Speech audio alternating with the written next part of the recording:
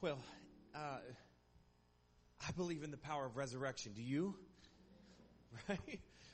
Well, I think we should, a little more exciting than that. I mean, I believe in the power of resurrection. Do you? There we go. That's what I'm talking about. We got to get prepared for Easter, you know. We're not celebrating the cross this morning. We're celebrating the power of resurrection. So, it's my joy to say that over the last few months, Janelle and I have been able to hang out with Seth and Ty, the church planners, New Lenox Church. It's actually called Reachway Church. And so I've asked Seth to come and bring God's message this morning. I'm excited for his title and what he's going to be bringing to us. I look forward to it. I think it's something we need to hear this morning. So Seth, if you would come this morning and grace us with the word, would y'all give Seth a hand this morning for taking time out?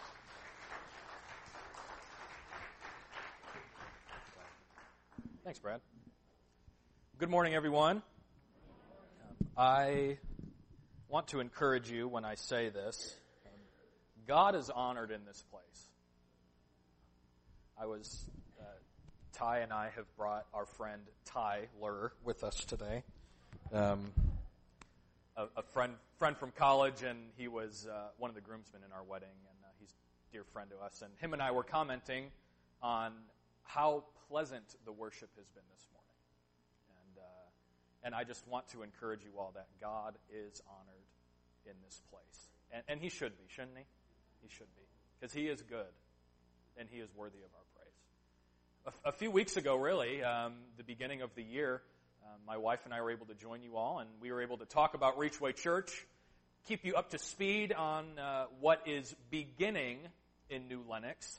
And I just want to give you a brief update on where we are as a church and as a church plant.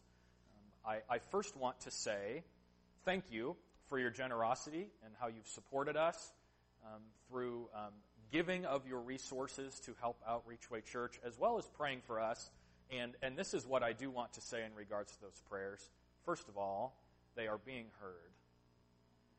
And not only are those prayers being heard, but God is responding to those prayers. I don't know verbatim what you're praying, but please keep doing it. Because we are beginning a journey together. And I say together because you guys are our neighbors. It took us 5 minutes to get here this morning. And I want to say that God is showing me things. I just want to step out in faith and say that. God is showing me things. If you follow along with the emails that we've been able to send out, asking you maybe specifically what to pray for, one of the prayers has been that God would go before us and prepare a way for us. And I got to tell you, He's doing it. I got to tell you, He's doing it. Just the other day, I won't share details or anything, but literally, you talk about God's timing. I was getting ready in the morning, and we have a very small window in our bathroom with curtains there, obviously. And we have some new neighbors that just moved in behind us. So our backyard is a long one, and then there's a subdivision behind us. And a new family just moved in there recently, and we were able to meet them a couple weeks ago. And as I was opening up the blinds, really just to let the sun in, I saw the family. And God reminded me, you've met them, but you need to get to know them. He's showing me things. And so, thank you for praying for us. I would ask you that you would continue to do so. He's going to do something special and miraculous in New Lenox, Illinois, but it's not going to be for my sake. It's not going to be for your sake. It's going to be for His. And if we keep ourselves reminded of that why we're actually gathering together on the weekends and why we actually plant new churches in a community that has 5 on one road, it's for His sake. It's for His gospel's sake. It's for the kingdom's sake. So thank you for praying. Continue to do so. And we're so glad to be here this morning. We are ending a series called Prepared. The last time I was here, I began a series, and now I'm going to end one. And this series called Prepared, it is to prepare us. We are in the Lenten season of Lent. And if nothing else, the Lenten season, as we march toward Easter, is to remind us of the judgment that has been given and to remind us of the grace that is given to us daily in light of that judgment. And so we're going to talk just a little bit more about that this morning. We're going to talk about a story that, as it says in Mark 14, I would like to read this. Mark 14, verse 9, Jesus says at the end of this account, which we're going to actually look at the account in John this morning, but if you are there, Mark chapter 14, verse 9, at the end of a story we call Jesus Anointed at Bethany, Jesus says this, "Truly I tell you, wherever the gospel is preached throughout the world," which includes Joliet, Illinois, amen, "what she has done will also be told in memory of her." Isn't that fabulous that he says that? Did you know that when he spoke those words, he had this morning in mind? Do you know that? Did you know that when he said this in the room that he was in several thousands of years ago, that he had this moment in mind? This story is going to be told again this morning. He doesn't say this about a lot of stories, and I'm wondering if we need to really tune in this morning to this specific story. Would you stand with me as we read it? I did mention we will be in the book of John, chapter 12. Sorry for all the turning. John chapter 12, we're going to read the first 8 verses. We stand when we read because, there's nothing magical about standing. There will come a day where standing's just not going to be at the top of my list anymore.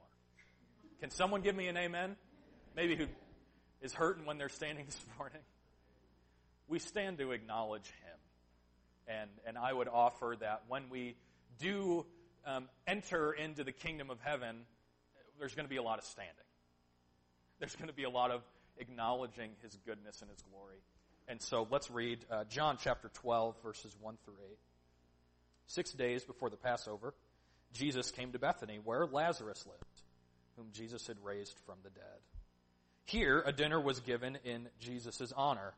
Martha served, while Lazarus was among those reclining at the table with him. Then Mary took about a pint of pure nard, an expensive perfume. She poured it on Jesus' feet and wiped his feet with her hair, and the house was filled with the fragrance of the perfume. But one of his disciples, Judas, who was later to betray him, objected, "Why wasn't this perfume sold and money given to the poor? It was worth a year's wages." He did not say this because he cared about the poor, but because he was a thief, a keeper of the money bag. He used it to help himself to what was put into it. Verse 7, Jesus replied, "Leave her alone. It was intended that she should save this perfume for the day of my burial. You will always have the poor among you, but you will not always have me." Would you pray with me this morning? Lord, we are privileged to be a guest in your house this morning. Lord, we ask as believers in the living Word of God that it would live this morning in us. And we ask as believers in the transforming Word of God that we would be transformed by your Word. Lord, remind us that transformation does not simply take place through the transfer of information, but that transfer takes place when we allow your Word to dwell in us and we react to it. So, Lord, transform us not because our ears can hear, but our hearts can feel. And, Lord, transform us not because our ears can hear, but that our spirits and our souls can be stirred up and to respond and react. Lord, you are a good God, and we are here to honor and praise you this morning. May you add a blessing to this time and to the word that has been spoken. In Jesus' name, amen. Go ahead and grab your seats. It's a really great story. Jesus was anointed several times throughout his ministry. The anointing that we're going to be talking about this morning is seen in 3 gospel accounts, Matthew, Mark, and John. For whatever reason, Luke said, I don't know. My friends will write about it. I don't know if that's But you might recognize other accounts where Jesus is anointed by other women. And oftentimes it might be something either poured on his feet or actually something on his head. And you might recognize other stories like that. The account that we're going to be talking about this morning is an account that happened roughly a week before he was crucified. So we are, in this moment, marching towards the Easter holiday, and in this moment, so is he. Now, the accounts of him being anointed before happened maybe months, even maybe several years before what we're going to be talking about this morning. I just wanted to provide a little context for you. As some of you may know, I'm big into context. I think it really helped us last time, and I think it helps us kind of understand what's actually being said in the Word of God. So just know that while all of this is going on, Jesus is about 5, 6, or 7 days from either being crucified, being buried, or raising from the dead. So that's where we're at right now. It's pretty cool to consider that. There's also some context in the relationships that are being represented in this story. It is said where he is. He is at the home of Lazarus, who he raised from the dead. He raised Lazarus from the dead probably 2 or 3 or 4 months ago. That is kind of where this falls in line of Christ's life, and his siblings are Mary and Martha, probably the Bible's most popular sisters, right? And so that's where we are in terms of scene. We remember back on his relationship with Lazarus. You remember he wept over him. Do you remember that? When he got word and when he entered into Bethany, the shortest verse in the Bible, Jesus wept. Jesus wept over him, and he was in Mary and Martha's house several times, and so when this is all taking place, Jesus is amongst friends. How do you feel when you're amongst friends? Pretty good, right? When you are with the people you love, and when you are with the people that you know love you, there's something special about that. So that's where we are. That's where we are when this account is given. This day, as we read, a dinner is being held in his honor. And it could have been because he, I don't know, raised their brother to life a few months before. I think I would present a meal to him as well. But maybe they knew what was to come. And maybe they knew that now was the time to honor him. And so a dinner is being held, a meal is being eaten, a table is being reclined around. It's Jesus, it's his disciples, it's Lazarus, Martha's serving, and in verse 3, Mary enters. Let's read that together. Then Mary took a pint of pure nard, an expensive perfume. She poured it on Jesus' feet, wiped his feet with her hair, and the house was filled with the fragrance of perfume. Who wants nard poured on them? It's a great word, isn't it? In reality, we would all want nard. It was like liquid gold, not like Velveeta cheese. Darn it. But it really was. It was prized. And it was not only prized, but it was rare. And there was a giant container of it, and she poured it all over his feet. Now, feet washing, I don't know foot or feet, what I should be using there. I'm not a grammar teacher. But the washing of feet, let's say that. The washing of feet was a customary thing.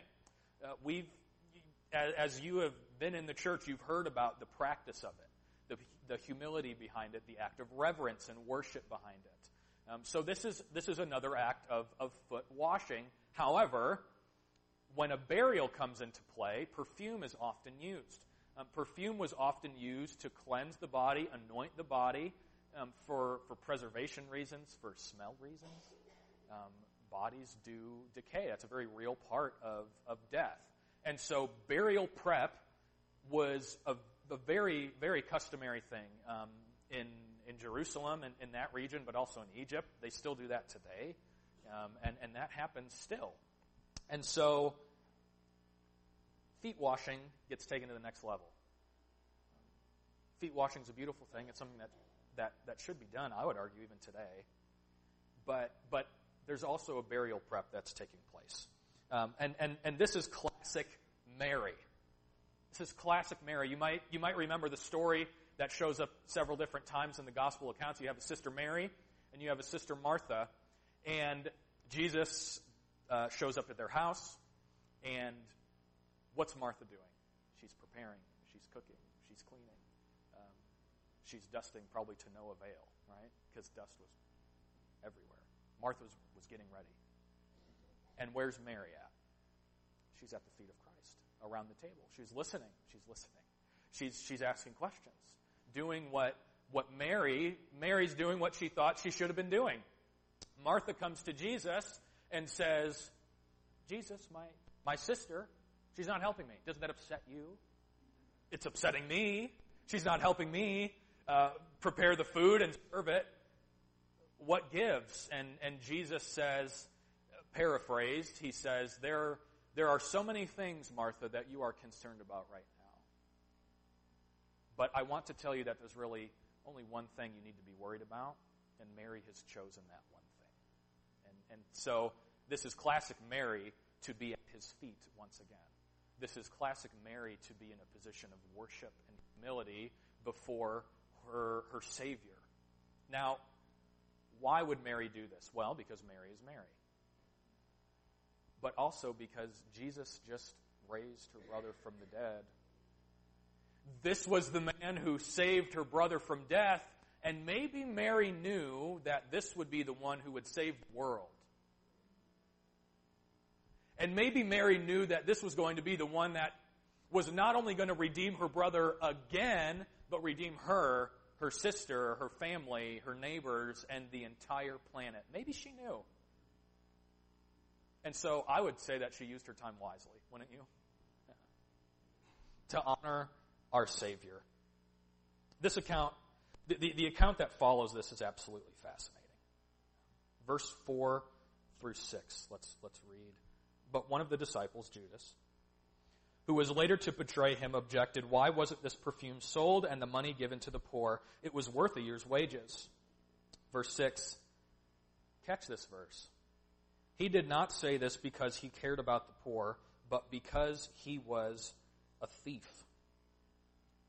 Keeper of the money bag, he used it to help himself to whatever was put in it. Now, this is the only gospel account where Judas is actually called out to be a thief. Matthew, Mark, Luke, and John, here we are in the book of John. It is the only book where it is actually revealed to us that Judas is a thief. We knew that he was the keeper of the money bag. We knew that that was his job, to be the group treasurer, so to speak. But this is the only account where it's actually said he is a thief. And not only is he a thief, which I guess we could say, as people who know the whole story, I bet he was a thief. And he loved money. But we actually learn that he frequently took money out of the bag to help himself. It's an interesting thought to consider, and that helps us, it gives us context of to why he's actually saying the words that he chose to say. Now we know, based on that fact, that he was a thief and that he commonly took money out of the bag, and that it indeed tells us that he actually doesn't care about the poor. So we know that Judas has absolutely no interest in helping the poor. He only wants to help himself. Something that he did frequently, something that he was used to. And remember that Judas betrayed Jesus for about 1 month's worth of wages. And the perfume that was spilled was worth a year's salary. Imagine the commission that he would have taken. I mean, who wouldn't want it to be sold, right? Especially if you want to steal and take a tithe out, I guess. That's a pretty twisted way to do tithing. But that's what he was interested in. Don't miss that Judas' suggestion is 100% self-seeking and 100% self-glorifying. Does not care about the poor. He is a thief. He wanted to use the money for himself, and so he chose a phrase to say and share in front of Christ to look good. Don't you think maybe he was trying to do that? Trying to look good in front of the disciples? Trying to look good in front of Christ? Saying, what we should really do, Jesus, what would be a really good thing is actually if we sold this and just gave it away to the poor. Oh, good job, Judas. That's not what he was trying to say. And so let's be reminded of that. Verse 7, I call this Jesus Responds Part 1. We get a 2/3 of a trilogy this morning. Leave her alone, he replied. It was intended that she should save this perfume for the day of my burial. Now, perfume, as we talked about, was custom for Jewish burials, to prepare the body, to preserve the body, to help it not stink as bad as maybe a decaying body would. And so this is something that was common 6 days before someone were to be buried, because we're 6 days away. Jesus also is alluding that his death is near. Up until this time, Jesus really only predicts his death in general, right? He says, there will come a day where I will leave.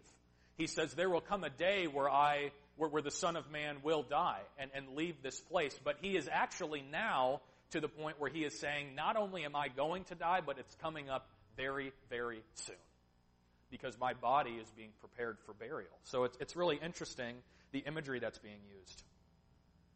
Jesus responds part 2 in verse 8, and we're going to spend the rest of our morning talking about just one verse. Jesus says, and this is probably a verse you've heard so many times, you will always have the poor among you, but you will not always have me. Now, taken by itself, out of context, which, as you know, I don't think any verse should be taken out of context. Out of context, someone reads this verse, and this is what they might think.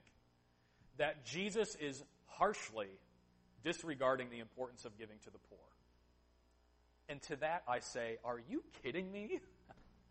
Jesus doesn't want to give to the poor. He came for the poor. Not only did he come for the poor, but he lived a poor life. He did not have a home. He had no place to lay his head. He survived off of the bread from his father, which came into play by receiving meals from people like Mary and Martha. This is how he survived. He came for the poor. He came for the sick. And he came for the broken. So there is no way that Jesus would say that maybe we shouldn't be giving to the poor. Right? But we know the story. In context, this is an act of worship. I love what was mentioned earlier when we engaged in a song. It was said, let us stand as we continue to worship in song. I love that language usage because there are so many more ways to worship than just singing. There are so many more ways to worship than just singing. And one of those ways is being displayed here. And we should tune into it. Mary knew how to respond when Jesus was around. Remember earlier, a previous account, Jesus says, Mary has chosen what is better, and it will not be taken away from her. When Martha was preparing and getting ready to serve, when she was worried about so many things, Mary knew what was most important in that time, in that moment, and that was to be with Jesus. And that was to be with her Savior and to worship him and to learn from him, to get to know him. So Mary knew exactly what to do when Jesus was around, and she was doing it. The perfume or the money didn't matter. Mary knew that Jesus was to leave soon, but he wasn't gone yet. It's a beautiful thing. So this message, you may have seen in the worship folder, is entitled Worship to Work. That's the little title I've given this sermon. Worship to work. The opposite of that would be what? Work to worship. So worship to work. We look at the life of Mary, and get this. It was her desire to worship Christ that led to the works of her hands. I'm going to say that again. She had a desire to worship. She had a desire to worship Jesus. And that desire to worship influenced the works of her hands, which in this case was washing his feet with perfume. The opposite would be work to worship, or work so that you may worship, or your work is actually your worship. I know I might be getting repetitive. I know I might be repeating maybe the same thing over again, but it's something that maybe we get confused a lot. is the place of those two words. Hear this, our desire to worship Christ must be the influence of the works of our hands. It needs to be our desire. We must have no other desire on this earth than to worship Him. And it's out of that desire that the works of our hands are influenced. That's what's happening in this story. And I would argue that that's what needs to be happening in our lives. Maybe it does. And that's a beautiful thing. We're reminded of that this morning. If our works define our worship, then we're not necessarily missing the mark. Hear me. If our works define our worship, we're not necessarily missing the mark, but we're missing the point. There are good things that take place during working with our hands. There are good things that can take place during a service project. Community. There are beautiful things that can take place, like in Peru, which just happened a couple weeks ago. Beautiful things can take place when we do things with our hands, when we do things. And so we don't always necessarily miss the mark, but depending on the motivation behind those works, we might be missing the point altogether. Mary not only had a dozen reasons to worship God, which were all very real reasons, case in point, her brother, but she had the pure heart necessary to offer a true act of worship. Consider that her desire to worship Christ led her to the work or the action of pouring $30,000 or $40,000 worth of perfume on His feet. Now, I don't want you to think numbers here. It was a year's salary, poured out literally in an instant. And it was out of her desire to worship Him that she did that without hesitation. It was out of her desire to acknowledge the glory of her Christ in the moment that she poured out a year's salary without hesitation. Consider that for a moment. Consider the heart that must have been required for her to make that decision. Don't get caught up in the dollar amount. Get lost in how radically amazing this act is. Get lost in it. Ponder it. Think about it. As a church planter, my year's wages decreased significantly. Significantly. So I can imagine what it would feel like, or what it would look like, or what would be a result of a year's wages disappearing. So I can look at this story and I can see Mary and I can say, "You go, sister, but you're crazy." It was out of her heart and her desire to worship that she did this without hesitation.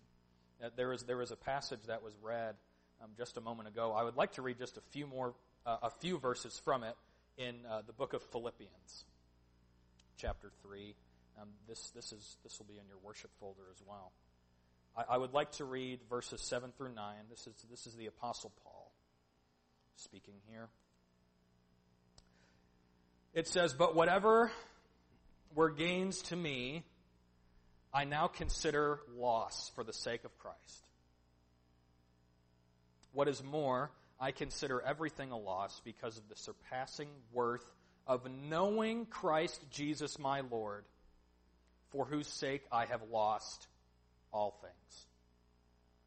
I consider them," get this word, "garbage, that I may gain Christ and be found in Him, not having a righteousness of my own that comes from the law, but that which is through faith in Christ, the righteousness that comes from God on the basis of faith." Paul is saying here, and this is something we sang moments ago, that there is nothing worth more than to know Jesus. There is nothing worth more than to feel His presence, including a jar of nard. It was something that was coveted by so many, but it wasn't even worth it for her to hold on to it. I mean, why would she do it? She knew that there was nothing more important than to know her Savior. Mary did this when Jesus came over for dinner a few months before. She was at his feet. She didn't help her sister. Imagine how many times that she did help out her sister, but on this day, when this particular guest was in the place, she cast all of that aside and said, I know what's most important. I need to worship here. She's doing that again. Worship, if you're a note taker or if you've got the mental vault up here, worship equals this: our effort to know Him more. Plain and simple. Worship is us giving an effort for the purposes of knowing Him more. There's no other reason. There's no other reason. If it was to get an audition on American Idol, then I don't know. If it was an opportunity for people to showcase the abilities that they have only, and I'm not saying there's not talents that are represented up here every Sunday. Beautiful talents that God has given people. But if it's not to know Him more, and if it's not to bring glory and honor to Him, then what is it? And I think that we can think back to Judas. I would like to offer 4 points to you that I would love for you to consider and take with you, and maybe this can help shape what you think of not only this passage, but your response to it. Number 1, a true act of worship is never self-seeking. I would like to put emphasis on 2 words. The word true and the word never. A true act of worship is never self-seeking. We think back to Judas and his noble suggestion to give money to the poor. This only inflated him, and we learned that it came from absolutely awful intentions. Oftentimes, the purest acts of worship aren't the most photogenic. Consider that. Oftentimes, the purest acts of worship aren't that photogenic, and they aren't ones that Jesus doesn't want us to talk about always. You know, we serve a God who says, pray in your room with the door closed. If you want to really come to my throne, and if you really want to get to know me, then you come by yourself. And you don't really tell anyone that you did it. Because it's not going to matter what they think. Our purest acts of worship are not that photogenic. And they are not things that we necessarily need to go tell everyone about. So before you do something that could be considered worship, and it could be anything, I would just encourage you to check the condition of your heart. This is something that we all should be doing. Something that we should all be encouraging each other to do. Before you go into an act of worship, before you enter into your next community service project, all I ask is that you check the condition of your heart. You can hit the mark, but you can miss the point. And so all I would ask is that you don't miss the point. That's all I ask. Just make sure that you realign yourself and realign the purpose of what you do and why you do it to get to know Him more and to bring honor and glory to His name. That's all we need to be doing. That's all we need to be doing. Point number 2 is this. We will always have the poor. I borrowed the phrase from the passage that we read this morning. We will always have the poor. When Jesus says you will always have the poor among you, he's saying something like this. You will always have something that you can do to show how much you love and care about me. So, are there financially poor people? Yes, absolutely. Are there always going to be financially poor people? I mean, probably, right? Because Jesus says so. But how we can apply that this morning is that you will always have something, or you will always have a reason where you can do something to show how much you love and care about me. There is always going to be a reason. There is always going to be something that we can do. Be aware that a perceived good deed can actually be a temptation. Right? Judas suggests to give $40,000 worth of nard to the poor. That could do some stuff, you know? We talked earlier about the money that you have been able to give towards world missions in this last calendar year. Money can do some powerful things if it's put in the right hands and given for the right usage. But what if the motivation for that money is coming from a place where it shouldn't? Because you know what? The good deed that Judas presents came from the devil. I'm just going to go ahead and say that. Because this is someone who betrayed Christ days later for much less money. A perceived good deed can actually be a temptation to knock you off the course of worshiping the God in the ways that you should be worshiping. If you don't think that it's true, then you've got at least one story that you can fall back on. Point number 3, this is one of my favorites. We can never love the things that we do for Jesus more than the Jesus we do things for. Can I repeat that? We can never love the things we do for Jesus more than the Jesus we do things for. Can I get 2 amens this morning? We can't fall in love with service projects if we're not falling in love with Jesus. We can't fall in love with giving to the World Evangelism Fund if we're not falling in love with Jesus. We can't fall in love with evangelism if we're not falling in love with the person we are evangelizing for. Because if we do, we enter down a slippery slope. A slippery slope.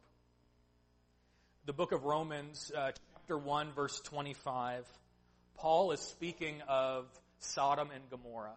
Many of you are familiar with the story of this city, the things that they did, and the result of the things that they did.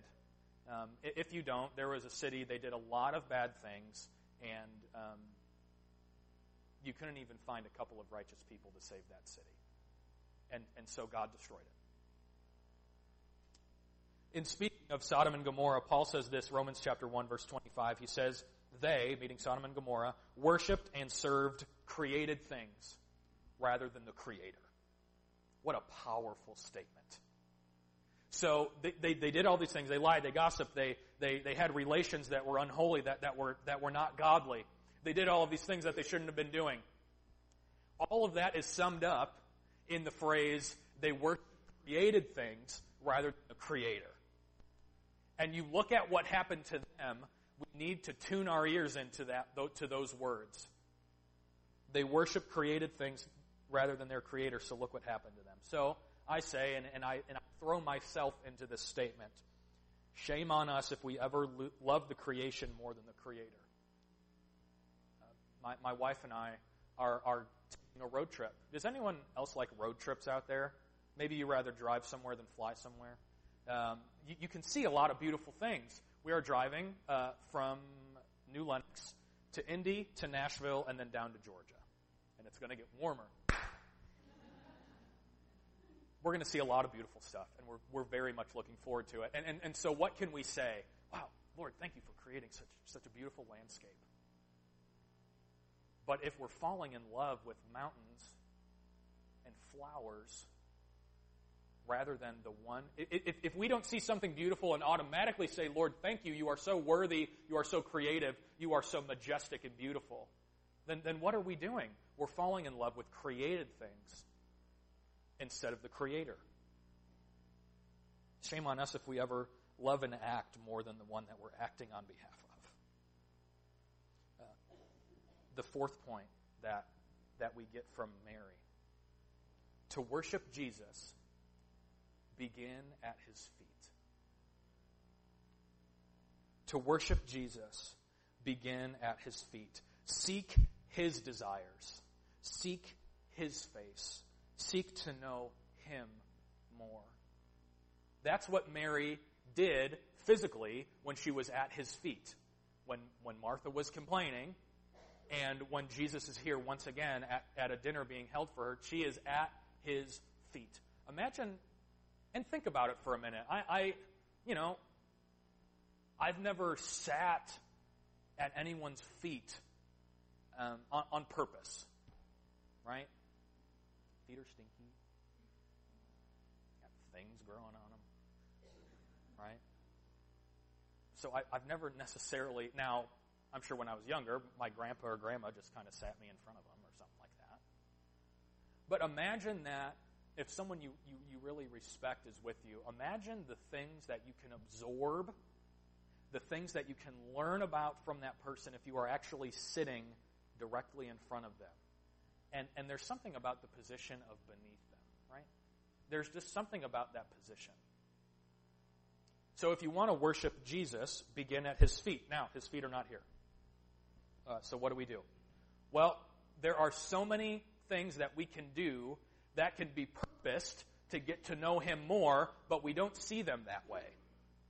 There are so many things that we could do with our lives that can be purposed or repurposed to get to know him more, but we don't sometimes see them that way.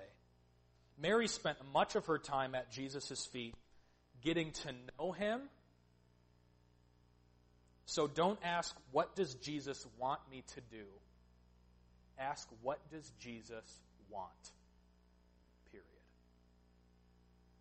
Don't bring yourself into it. Because in many, many, many ways, as children of God, we are not different from any other child of God. And that's okay. As children of God, we have been called to bring hope. As children of God, we have been called to share the good news. There is no child of God that is exempt from that. There is no child of God that is exempt from worshiping him. And so, don't ask, what does Jesus want me to do? Ask, what does he want? What does he want to see in Joliet, Illinois? What do you think Jesus would want to see happen in the lives of your neighbors and friends? Think about the God that you know. Think about the one that you've read about and prayed to. What would he want to see happen, and how would he want to include his children? And I think this church is on the right track. I think this church is understanding that it's actually going to take them in order to see stuff happen. Can God do whatever he wants whenever he wants? Absolutely. But guess what? He's chosen to use you. He is the God who parts seas. He splits ground. He moves mountains. He brings plagues. He can make stuff happen. And guess what he's made happen? The breath in your lungs. Isn't that a beautiful thing? Guess what he has made happen? We're all awake. We're all here. Guess what he's made happen? Eternity with him. And there's something to be said for how we respond to those things. So we should all have a desire to worship Jesus. Where do we need to begin? At his feet. We're talking about the idea of knowing him more, right? So in many ways, this brings us full circle to our theme, prepare. Preparing for the judgment, but recognizing the grace. This sermon might have made you uncomfortable, and I realize that. You may be thinking something along the lines of, I thought I was supposed to do things for Jesus. Now, of course we are, right? I thought I was supposed to do things for Jesus, and we are. But consider this passage, Matthew chapter 7, where people come to Jesus and they say, we casted out demons in your name. We prophesied in your name, and we healed the sick. And what does Jesus say? Get away from me, because I never knew you. Which means that we can do things in his name without actually knowing him. And Jesus says himself. Don't get mad at me. Jesus says himself, if you don't know me, then it doesn't matter. If you don't actually know my desires for the kingdom and my desires for you, if you perform miracles in my name, it doesn't matter if you don't know me. That's what Jesus is saying to us today. So we've got to tune in. And there's preparation that is involved in that. To understand that the resurrection doesn't mean anything for us if we don't know the one who died. His resurrection doesn't mean anything for us if we don't understand what we're actually being saved from, and if we don't actually understand the heart of the one who saved us. There is something to be said for knowing Jesus. Can we do that through song? Absolutely. Can we do that through service projects? Absolutely. Can we do that through the giving of our resources? Absolutely. But brothers and sisters, if you don't have a desire, a growing desire, a burning desire to know Him more, then we're going down a path that we can't go down. Once again, we worship so that we can know Christ more, because we know what's going to happen if we don't know Christ. So as we prepare this morning, Christ warns us that there will be a constant flow of things that will continue to do what we count as worship, but in no way will we actually be knowing Him more deeply. Jesus reminds us as we prepare, as we march down, as we prepare ourselves for what is to come, He reminds us that there will be so many things that are going to get in between us and Him. Are they good things? Yes. But are they still barriers to get to know Him more? Yes. As we prepare this morning, we are reminded that Christ never withholds Himself from us. Is anyone happy that that is true? We are reminded that Christ never withholds Himself from us. This is the grace that we need. Because you know what? Sometimes I can lose sight of what we're trying to do. As a church planner, sometimes I can lose sight of the reason that my wife and I have moved our lives to a community. New Lenox is a great place. We're getting a Five Guys in a few weeks. Right? Who wouldn't want to live around a Five Guys? Take away the Five Guys. Take away the malls. Take away the shopping, right? Take away the affluence. Take away the influence. Take it all away because it's garbage, right? It's garbage if we don't know Him more. Paul understands that. I think we do too. But where grace comes into play is when we lose sight. Is it going to happen to all of us? Maybe it has this morning. But you know what? There is a grace for you. If you think that you have a past that has been defined by the things that you do, if you think that the things you do presently define who you are, and if you think that He can't forgive you for those things, I would ask that you would think again. I would ask and I would beg and I would pray that you understand that the one who died for you on a cross that looks just like that one wants you and everything that you are today. He wants you to come to Him, and He wants you to pour out in worship to Him. You can do that at your job. You can do that at an assisted living center. You can do that in this room on a Sunday morning. You can do it in the rooms around this church on a Sunday morning or on a Wednesday night. You can do it while you're checking out for groceries at Jewel. If you're doing it for Him, then the world can get changed. And if you all go out into your community and do things for Him, then transformation can take place. Now, we can't end without talking about the grace that we've been given. We cannot end this morning without acknowledging that He is so good, that He has forgiven us of everything that we have done, that we're doing, and that we will do. So as we pray in just a moment, ask that He would begin to transform because of His Word and because of His Holy Spirit. If there is something that the Holy Spirit has laid on you this morning to consider for yourself, maybe to share with someone else, you've got a great pastor with a set of great ears. He can listen. Big ears. He can hear a lot of things. And so there are people who have been placed in this church to hear you. If you need to be heard this morning, if you need to have a conversation this morning, there's no better time to respond than amongst believers. There is no better place to respond to something than in the body of Christ. And so if that's something you need to do this morning, then do it. And as we pray, thank God for the grace that He has shown you, because it's life-saving grace.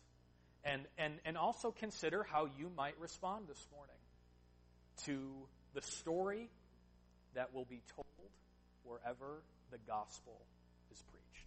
Let's pray. Lord, we come before your throne this morning, and we ask that you would hear our prayers of thanksgiving. We ask that you would hear our thank yous. Lord, as one body, we acknowledge how beautiful your grace to us is. Lord, I can say, as Seth, I can say for myself that there have been times where I have let the things that I was doing get in the way of knowing you more. And Lord, I want to come before you and say, not please forgive me, but thank you for forgiving me, because you've done it. You did it on the cross. And so, Lord, it's out of that grace that you have shown me and that you have shown my family and my friends that I want to continue, yes, to do things for you, but to do them to get to know you more and to bring your kingdom on earth as it is in heaven. So, Lord, equip this church. I pray a prayer of blessing over this church, that you would equip it to go out into its community and to get to know people and to bring hope to them. Lord, you're stirring something up in this region of the Chicago Central District. You are up to something. You are up to something. Lord, don't let us miss it. Lord, give us a desire to come to your feet with the purposes of knowing you more so that we can worship you more. And we know that as we continue to seek you, that you will continue to show yourself to us even more so. And it's out of thanksgiving and expectation, and it's out of our minds that are prepared that we say thank you, that we say we love you, and we say amen.